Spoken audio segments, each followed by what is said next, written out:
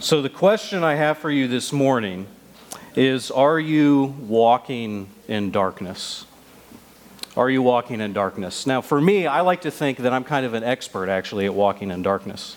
I started this because I grew up, my bedroom was in the basement, and it was very far away from a bathroom, which was unfortunate because I'm a light sleeper. And so if I wake up in the middle of the night and the sun is on or I turn on a light, then I'm going to be up for hours. So what I would do, my genius plan was whenever I woke up in the middle of the night and just had to go to the bathroom, I would keep all the lights off and I would try and just keep my eyes closed so I could just stay in a very sleepy state as I make my way across our big, massive basement and then up the 12 stairs and then around some corners and around another corner and then into the bathroom and then kind of keep all the lights off again and then just kind of repeat on my way back down, so I can stay asleep. That was my plan. As you can imagine, it doesn't always work the best, but it trained me well for having children, right? Because if it's been a while for you, having young children, if you forget, they wake up a lot in the middle of the night, especially at first. And I'm typically put in charge of our children in the middle of the night. So, especially recently, for whatever reason, Grant has decided he wanted to start waking up more in the middle of the night again, or not sleeping as long as I want. So I'd still do the same thing. Wake up, try and keep my eyes closed, all the lights off, and make my way. The way our house is laid out, it's just like one long, massive brick hallway, and so I kind of wander through and up and down steps and try and get in and out and stay asleep as much as I can. As you can imagine, what happens so often is, as I'm doing this in the dark, is I bang my feet a lot, I smack my head into doors, I trip and fall, and that wakes me up as well. Why? Well, because walking in the darkness is not a good idea. When you walk in the darkness, it's not wise, and often what happens when you walk in the darkness is that the darkness is going to hurt you.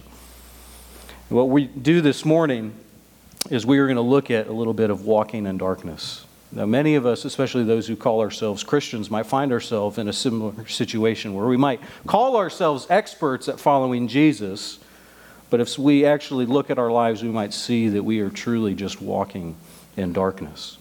And so as we begin our study, we're starting a new series in the book of 1 John. We're going to be in it all through August for just 5 chapters. We'll spend 5 weeks in it.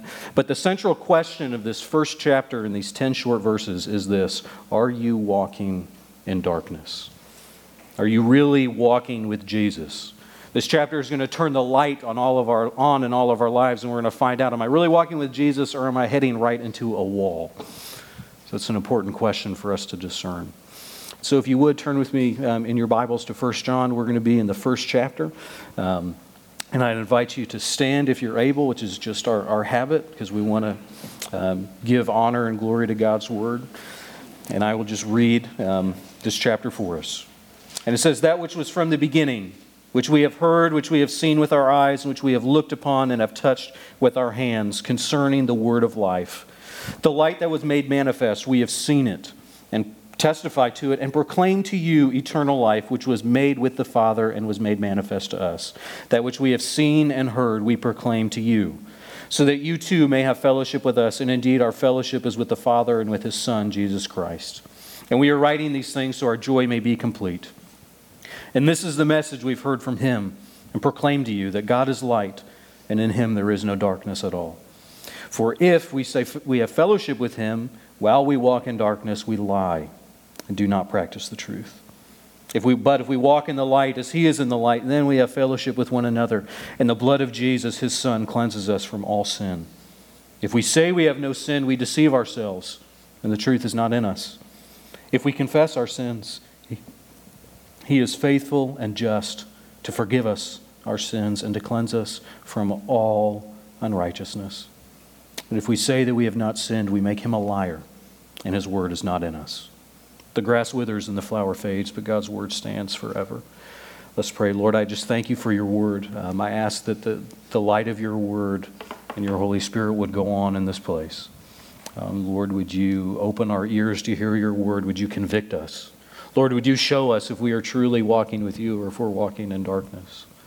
Would You encourage those of us who are walking with You? Would You bless us and challenge us, Lord? Would we, every person in this place, would we leave having had an encounter with Your word and with Your Son?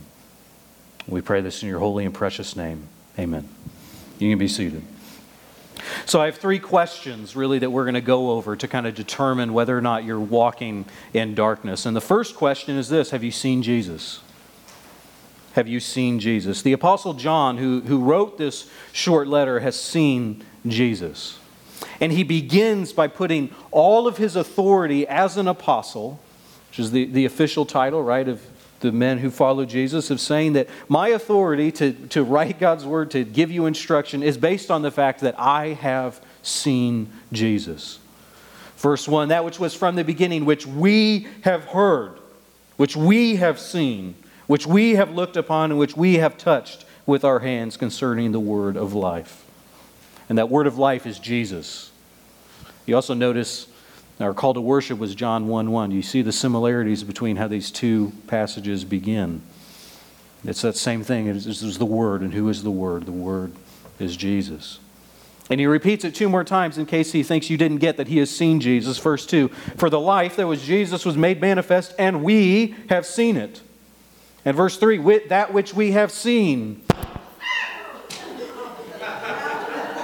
Well, all right. Well, there you go. He does. At least Mike's still working.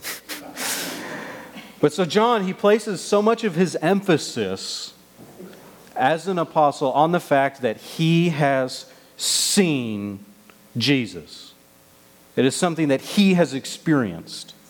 Okay, the apostles, they're the leaders of the church. These 12 men, it's the 12 disciples, minus Judas, plus Matthias, plus Paul, who are followers of Jesus, who walked with him, who lived with him, who heard about him, not just about him from other people, but who heard about Jesus from the mouth of Jesus.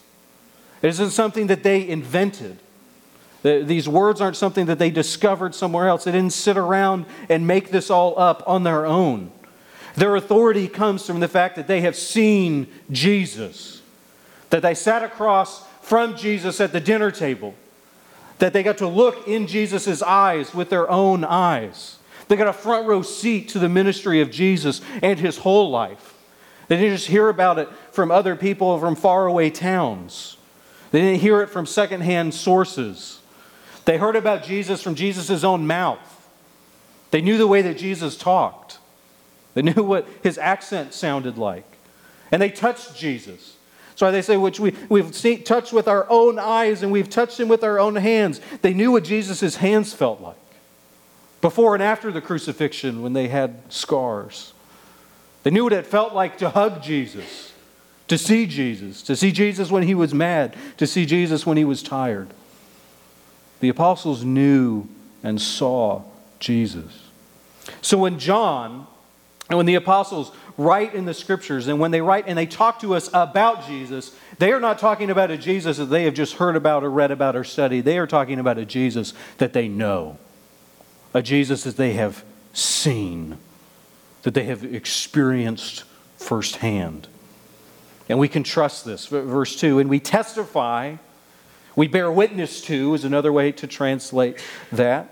And we proclaim to you eternal life, which was with the Father and was made manifest to us, which again we have seen and heard. And we proclaim to you what we have seen and what we have heard. Why? In the end of verse 3, so that you may have fellowship with us. So that you can follow Jesus too. That's why they do this. And so the question for us is that we need to ask as well, have we seen Jesus? And have we seen the same Jesus that John saw? That Peter saw, that the other apostles saw, that Paul saw. And we talked a little bit about this on Wednesday night. We're going through and studying the attributes of God. And one of the things I briefly touched on is the fact that, everybody really kind of likes Jesus, generally speaking.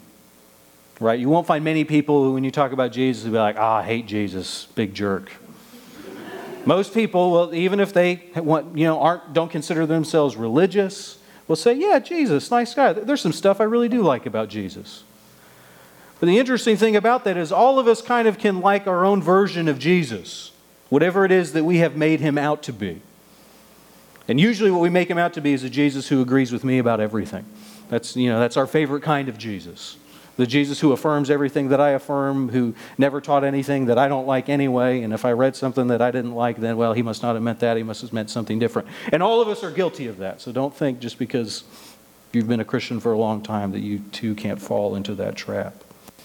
So the question that we have to ask ourselves, are we really seeing and following the Jesus of God's Word and the Jesus that the apostles saw and knew and the Jesus who is real, or are we following a Jesus that we've made up in our own imagination? Have we seen the same Jesus? Because eternal life that John talks about, that he invites us, we are proclaiming to you the eternal life. We are proclaiming this so that you can have fellowship with us, so that you can be reconciled to God the Father with Jesus, his Son, at the end of verse 3. We're telling you all of this so you can have this eternal life. And the only place you can get this eternal life is in the person of Jesus. And it's not a Jesus that you make up. It's not any Jesus that you want. It's not any kind of God you want. The only place you are going to find it is in this Jesus. And it's in the Jesus that I've seen, that I've heard, that I've touched with my hands. And let me tell you about that Jesus. And you might not like everything about him when you first meet him, but this is the only place that you can find eternal life. And that Jesus loves you. So the question we have to ask ourselves again is, well, have we seen Jesus? Have we seen the Jesus that John saw? If we met John, if we could sit across the table from him and have a meal with him, and he asked us, hey, tell me about the Jesus that you know that you really like, and we told him about it, we described him, would John recognize that Jesus? Or would John say, I hear what you're saying, but that doesn't sound like the Jesus that I've seen, that I've touched, that I've heard, that I met, that I loved? And John is the apostle. In his Gospels, he's frequently referred to as the apostle or the disciple that Jesus loved. If anyone knew Jesus, John was the one who knew him best. So we need to make sure that we are seeing and have seen the same Jesus that John saw. The second question that we have to determine if we're walking in darkness or not is, do you walk with Jesus? It's really the central question of the passage as well, but do you walk with Jesus? Verse 6 is the key here. For if, there's a lot of if-then statements. I love those. They click in my brain. For if we say that we have fellowship with him, while we walk in darkness, we lie and don't practice the truth. Now first, again, walking, it's a metaphor for the Christian life. It's a metaphor for really all of life. In the normal way that we live, right? The path that you are heading down, the direction that you're going in your life. So often we may use phrases or Christianese, well, tell me about your walk with Jesus, right? We kind of know instinctively, just from God's Word, that this is how we talk about things. And what John is saying is you cannot walk with Jesus and be walking in the dark. Those are mutually exclusive things. And really, when he's saying walking in darkness, it's also a metaphor for walking in sin or with the world. You cannot walk with Jesus and also just walk in your sin. It is one or the other. Verse 5, and this is the message we've heard from him, and we proclaim to you that God is light, and in him there is no darkness. So if you were walking with Jesus, the eternal life and the eternal light, who reflects God's glory, then there can't be any darkness around him. If you're following Jesus, you can't be following after sin. What this means, too, is what this tells us is that it is easy to say that you have fellowship with him. Verse 6, if we say we have fellowship with him, that doesn't necessarily mean that we have fellowship with him. You can say, yes, I'm a Christian, but that doesn't buy you anything just by saying that. There are many who say that, who declare that, who are not actually walking with Jesus. Following Jesus is different. Any dope can say they're a follower of Jesus. That doesn't make them one. I remember the early days of Facebook, right? This is back when you had to get a special invite to get into it. You couldn't just sign up if you wanted. It was this like exclusive club. And so I remember being excited when I finally, got somebody who was going to get me in so I could be cool. I thought it would unlock this new world for me. Didn't really in the way that I believed. But one of the things, when you sign up there, you got to fill out all your information and all your stuff. Your name and birth and place and all the other stuff that it wants to know so it can sell it later. But I remember doing it. Is one of the places it had was your religious beliefs. And okay, what are your religious beliefs? And there were all sorts of options down there. There's about 77 options under there for being a Christian as well. And so I went, okay, I'm going to click Christian. So anytime somebody goes there, they know, well, what's David? Well, says he's a Christian. Guess what? I could put that. There's plenty of people who put that and who still put that. You can click there in your box. So if I go to your Facebook, it says, well, they say they're a follower of Jesus. Clicking that box isn't going to make you a follower of Jesus. Jesus warns us himself in Matthew 7:21 as part of the Sermon on the Mount that there are many people who are going to say, Lord, Lord, who call me Lord, who say they're a Christian, and then when they come face to face with Jesus at the judgment seat, Jesus is going to say, I don't know who you are. You haven't walked with me. Plenty of people who, when you look at their life doesn't actually look like someone who is following Jesus. The question we have to ask ourselves, well, do I really walk with Jesus? Do I just say I walk with Jesus? One is easy, one is different. And John doesn't mince any words here. He is not afraid to say, hey, you call yourself a Christian, you ain't walking with Jesus? Liar. Say, John, that's not very nice. Like, we need to be kind to people. We should be loving, kind of draw them in and say, well, have you ever considered maybe, possibly, you're not actually following Jesus? That's the way I like to think. I don't like confrontation, but John doesn't have a problem with it. He says, you say you're a Christian, you're not walking with Jesus, you are a liar. And you're not practicing the truth. You are a person who lies, and you do not regularly practice not being a liar. He just doubles down on it. Again, verse 6, if we say we have fellowship with him while we walk in darkness, we lie. Being a Christian means that you walk with Jesus. Some people are very interested in calling themselves Christian because maybe in some places it gets them something that it doesn't in other places. So if they were somewhere else, they wouldn't call themselves that. But if they're here in this place, they want to fit in. So yeah, I'm a Christian. But they aren't actually interested in following Jesus. We need to be interested in following and walking with Jesus. But what does walking with Jesus look like? What does a true Christian look like?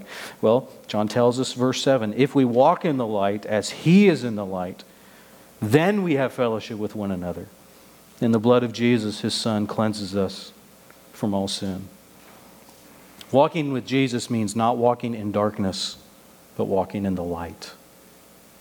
It means not walking in sin and the things that we want to do. It means walking and doing what Jesus wants us to do.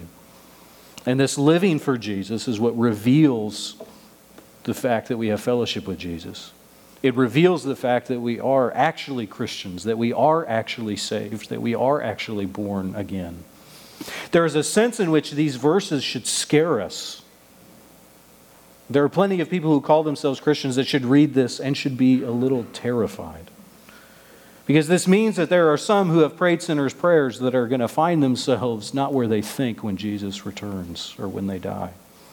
If you think you can just pray a prayer or check a box on a piece of paper or, raise your hand once and then do whatever you want, you might have actually missed Jesus. Because if you have actually surrendered your life to Jesus, if you've actually given your life to Jesus, if you've actually repented of your sins and turned your life over to Jesus, that means you are going to walk with Jesus. It doesn't just mean you follow Jesus once at a moment and now you're good, go do whatever you want. It means, no, now your life's going to be different. But for the believer, for somebody who is walking with Jesus, I don't think this should bring us anxiety. Although it can. John is not preaching salvation by works here. He's not saying, hey, in order to be a Christian, to really walk with Jesus, you've got to be perfect. You got to be walking with Jesus 100% of the time, and if you ever step into that darkness, you're a liar and you're done, and go back, go to jail, don't pass go, don't collect $200. That's not, I don't think, what John is saying. Although, again, he's going to repeat some of this, and some of it is going to challenge us. But what John is saying is if you are not normally, if you are not continually, if you are not regularly, the trajectory of your life is not one that looks like it's following Jesus more than it's not following Jesus, I'm not sure you're actually following Jesus. If you're not obeying his commands, if you're not loving the things that Jesus loves, if you're not growing in your love for God and a love for other people and a love for your neighbor, if those things aren't true of you, then, hey, I don't think you're actually know Jesus. You might just be walking in darkness. Because walking with Jesus means actually living like Jesus. It means becoming more like Jesus. It means walking and living in the light. John's not calling us towards perfection. And that if we ever sin, it's too late. But what he is saying is, hey, we got to look at our lives and be honest. Are we really walking with Jesus, or are we not? Here's the last question. It's the most important. Have you been cleansed by Jesus? Have you been cleansed by Jesus? The word cleanse is used twice in these short 10 verses. We see it in verse 7. And the blood of Jesus, his Son, cleanses us from all sin. And we see it again in verse 9. And he is faithful and just to forgive us of our sins and to cleanse us from all unrighteousness. I think these verses here are here to reassure us, because there may be some in this room that even the way reading this or talking about it can scare you. Or maybe you even hear the enemy's voice whispering in your ear and are beginning to doubt and wonder your salvation and think, well, maybe I should pray that again. I should go get dunked again, get baptized again, or rededicate my life just to make sure, because I've been walking in darkness this morning, and so, maybe this is me. These verses here are to reassure us that if Jesus has cleansed us from our sin, we've been forgiven of all our sins. All of it. And he says it twice, right? He says, all our sin, verse 7, and then all unrighteousness, verse 9.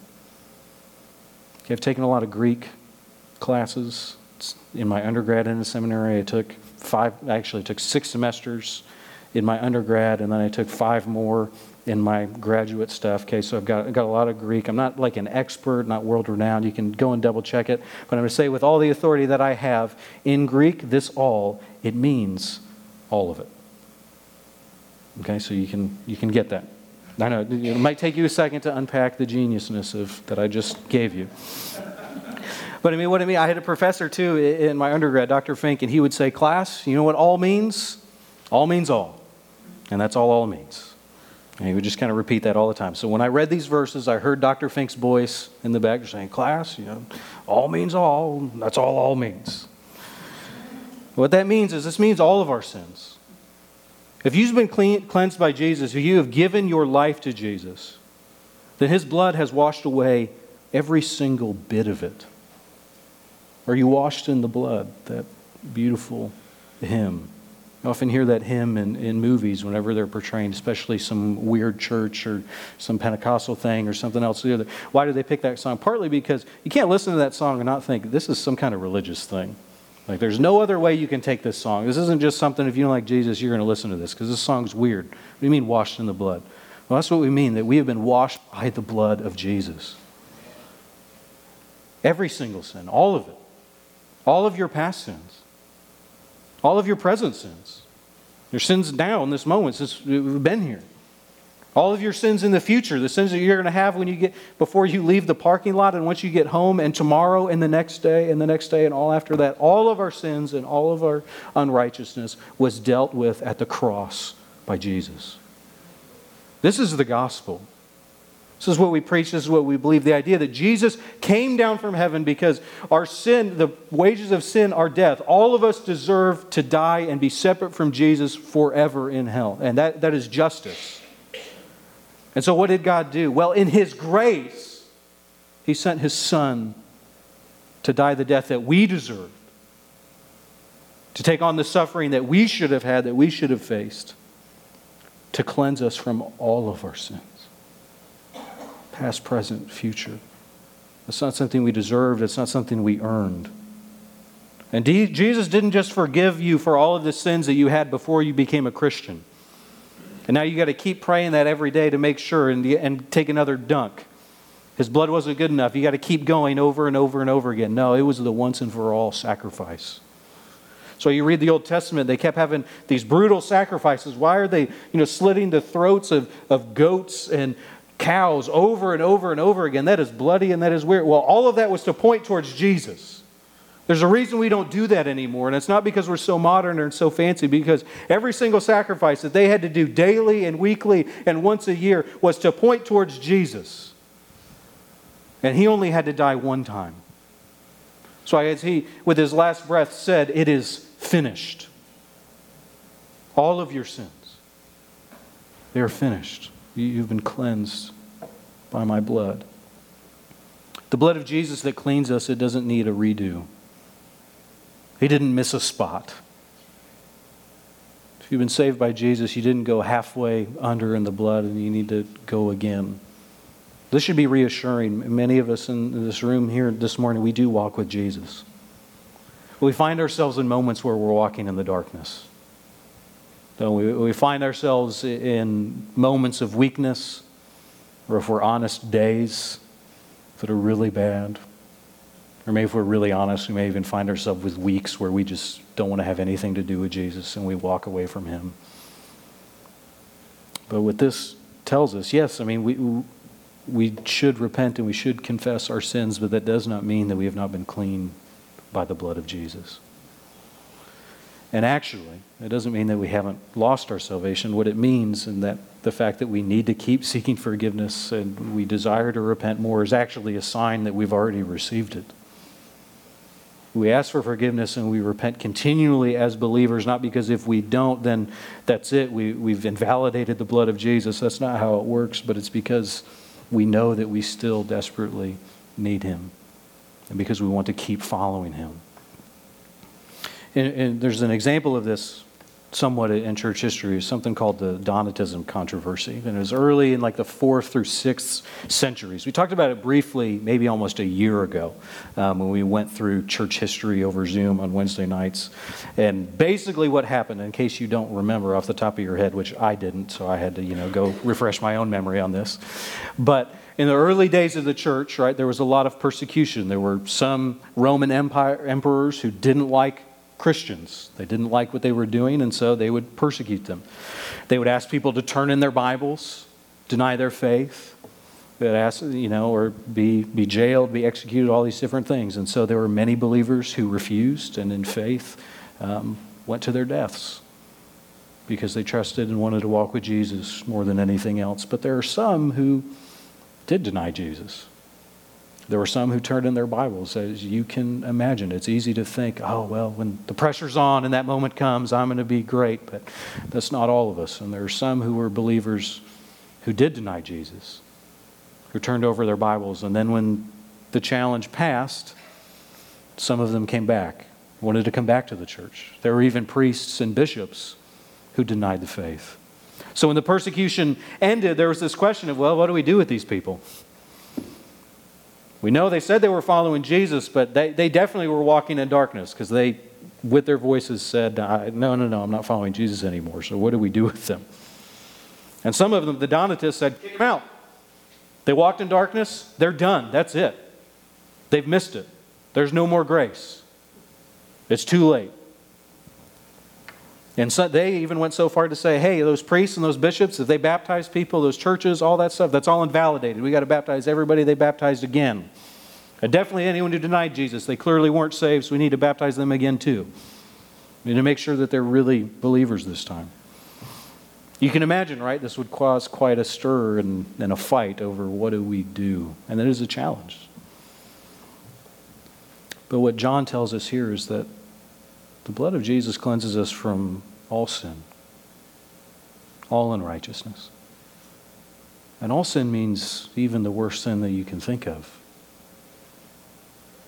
Even that, even denying Jesus. Any sin that we confess can be and will be forgiven. Forgiveness from our sins, it doesn't come from clean living and being super righteous and being the best Christian ever. It comes from the blood of Jesus, and that's the only place it comes from. And this forgiveness is available to anyone who will come and admit, I'm a sinner and I need Jesus. I need to be made clean. My life is dirty. Please wash me. Even those who deny Jesus, they come. Well, Jesus says he'll forgive all sin. All of it. The only way to miss out on being cleaned by Jesus is to deny that you're dirty or to deny that you've sinned. That's why John repeats this twice. Verse 8, if you say you have no sin, I don't need to repent. I'm clean. I don't think I really need Jesus. I'm pretty good on my own. We deceive ourselves, and the truth is not in us. It's another way of saying liar. You're lying to yourself. You know you need to be made clean. In verse 10, then he says, if we say we haven't sinned, you make him a liar, and his word is not in us. So if you say you don't need to be made clean by Jesus, you're not just yourself a liar, you're actually saying God is a liar. You're saying that Jesus is a liar, and the apostles who knew Jesus, they are liars, because all of us who have ever lived and ever will live need to be made clean by the blood of Jesus. The only way to miss out on forgiveness isn't to sin too much, it's to deny that you need forgiveness. And it's not to run to Jesus' feet and to beg for it. One of my favorite examples of this in Scripture is the difference between King Saul and King David. Now, I've said this before, but I mean, both of these guys are not the best dudes. Okay, to put it lightly. You could even go so far to say, like, well, both of these are evil men, and there are places I have to be like, well, you're not wrong. And in fact, if you stack up and you want to compare all of their sins, let's get their top 10 worst things they did. David's list is a little worse than Saul's. Not just a little, it's a lot worse, right? Okay, David's a murderer. He's a rapist. He's indifferent to the rape of one of his own daughters. He's a really absent father who just leads to all sorts of dissension in his kingdom and just kind of shrugs his shoulders and doesn't do anything. He continually doesn't put faith in God. He counts, even at the end of his life, he makes all sorts of mistakes that lead to the death of hundreds of thousands of people. But so what's the difference between these two men? How can God say, hey, David, that guy, yeah, man after my own heart? What do you mean, God? How can you say that? Well, the difference between David and Saul is that David confessed his sins and he found forgiveness. Even though they were much worse and much darker, and we can be tempted to paint over them. But Saul didn't want to confess his sins. Saul was too proud. Saul didn't want anyone to know that he was a sinner who needed to be made clean. And so David found forgiveness even being a worse sinner. Why? Because he asked for it and he begged for it. There is no sin that is so dirty that God can't wash it away. Question for us is, have you been cleaned? Have you been made clean? Have you been cleansed by Jesus? For those of you who are believers, I want you to remember your baptism. Think back to that day if you can, if it wasn't that long ago. Maybe some of you were even baptized in this room. You were washed and immersed in water. And why do we baptize? Well, we baptize each other, right, as a declaration to ourselves and to the world that we have been washed clean by the blood of Jesus. It is a moment. It's not that we are washed by the blood in that moment, but it is something that we do to declare and to remind ourselves to say that I have been made clean by Jesus. I invite you to remember this morning, if you have anxiety or doubts, think back to your moment of baptism and remember that you've been made clean by Jesus. Not because you were baptized, but because you've put your faith in Him. That's why baptism is a helpful marker to remind us of that, to remind us of the work that Jesus did on the cross. And because of what we did, we can be made clean. And if you don't know Jesus, or maybe in the sermon you've realized that you are not walking with Jesus, that you are walking in darkness, I'd invite you to come and to be made clean. The blood of Jesus is waiting to wash away all of your sins. There's nothing that you have done that has made you too unlovable. There is nothing that you have done that makes you too far. You are not too dirty. You are not so great of a sinner that God's grace is not there and waiting for you.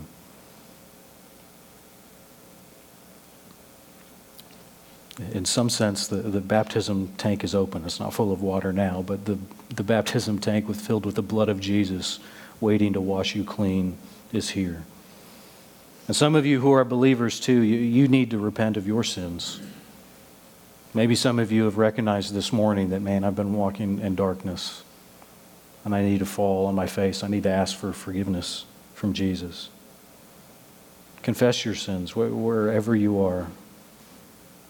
Especially if you don't know Jesus, I'd invite you to confess your sins, place your faith in Him. You can come ask me or any of the elders who are up here. We would love to talk to you more about who Jesus is, the Jesus that we've seen, Jesus that we love, and the forgiveness that He offers. But I hope that all of us in this room are or will be walking with Jesus. Those of you who know Jesus, remind yourself, you have been washed and made clean by the blood of the Son of God. All your sin, all your unrighteousness, including those things that you don't dare speak about or confess to any living soul, all those have been made clean by Jesus if you put your faith in Him. So when the light comes on, when Jesus returns or when we die at the end, I hope that all of us may find that we have been walking with Jesus. This morning we just covered these 3 questions of, are you walking in darkness? The first question, have you seen Jesus? Do you walk with Jesus?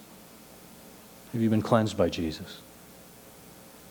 I hope that all of us are walking with Jesus. If you're not, the invitation is open.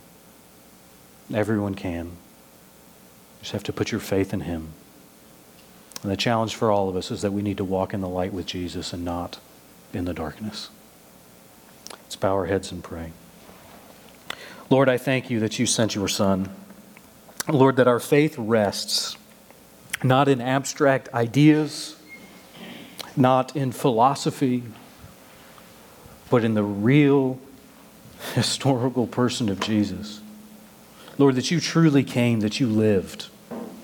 Lord, that you died on the cross, not just as a cute story, not just as an example of how we should love each other, but you died on the cross to make us clean of all of our sins and all of our unrighteousness.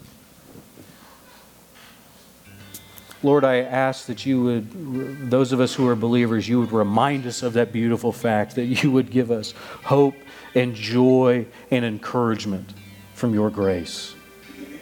Lord, if there are those in here this morning or watching later who do not know you, I pray that you will shower your love on them. Lord, that they would feel your presence and your love and your care, that you would draw them to yourself. I ask that they would come and would be made clean by you, that they would put their faith in you. Lord, would you help all of us to walk with you? Lord, would none of us find ourselves before you, hearing you say the words, I don't know who you are. Instead, would we find ourselves hearing you say, well done, good and faithful servant. Not because we were so awesome, or so incredible, or so obedient, but just because we walked with you even after we stumbled, and because we've been washed clean by the blood of Jesus. I pray this in your holy and precious name. Amen. I invite you to stand as we sing one last song of worship to this Savior. Amen. Again, I want to invite you to stay for lunch and get to meet the Gervins.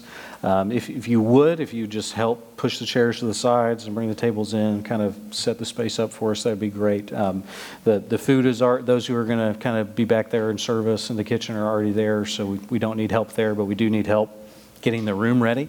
That being said, I just want to give you their benediction this month from the end of 2 Corinthians. The grace of the Lord Jesus Christ and the love of God and the fellowship of the Holy Spirit be with you all. Go in peace.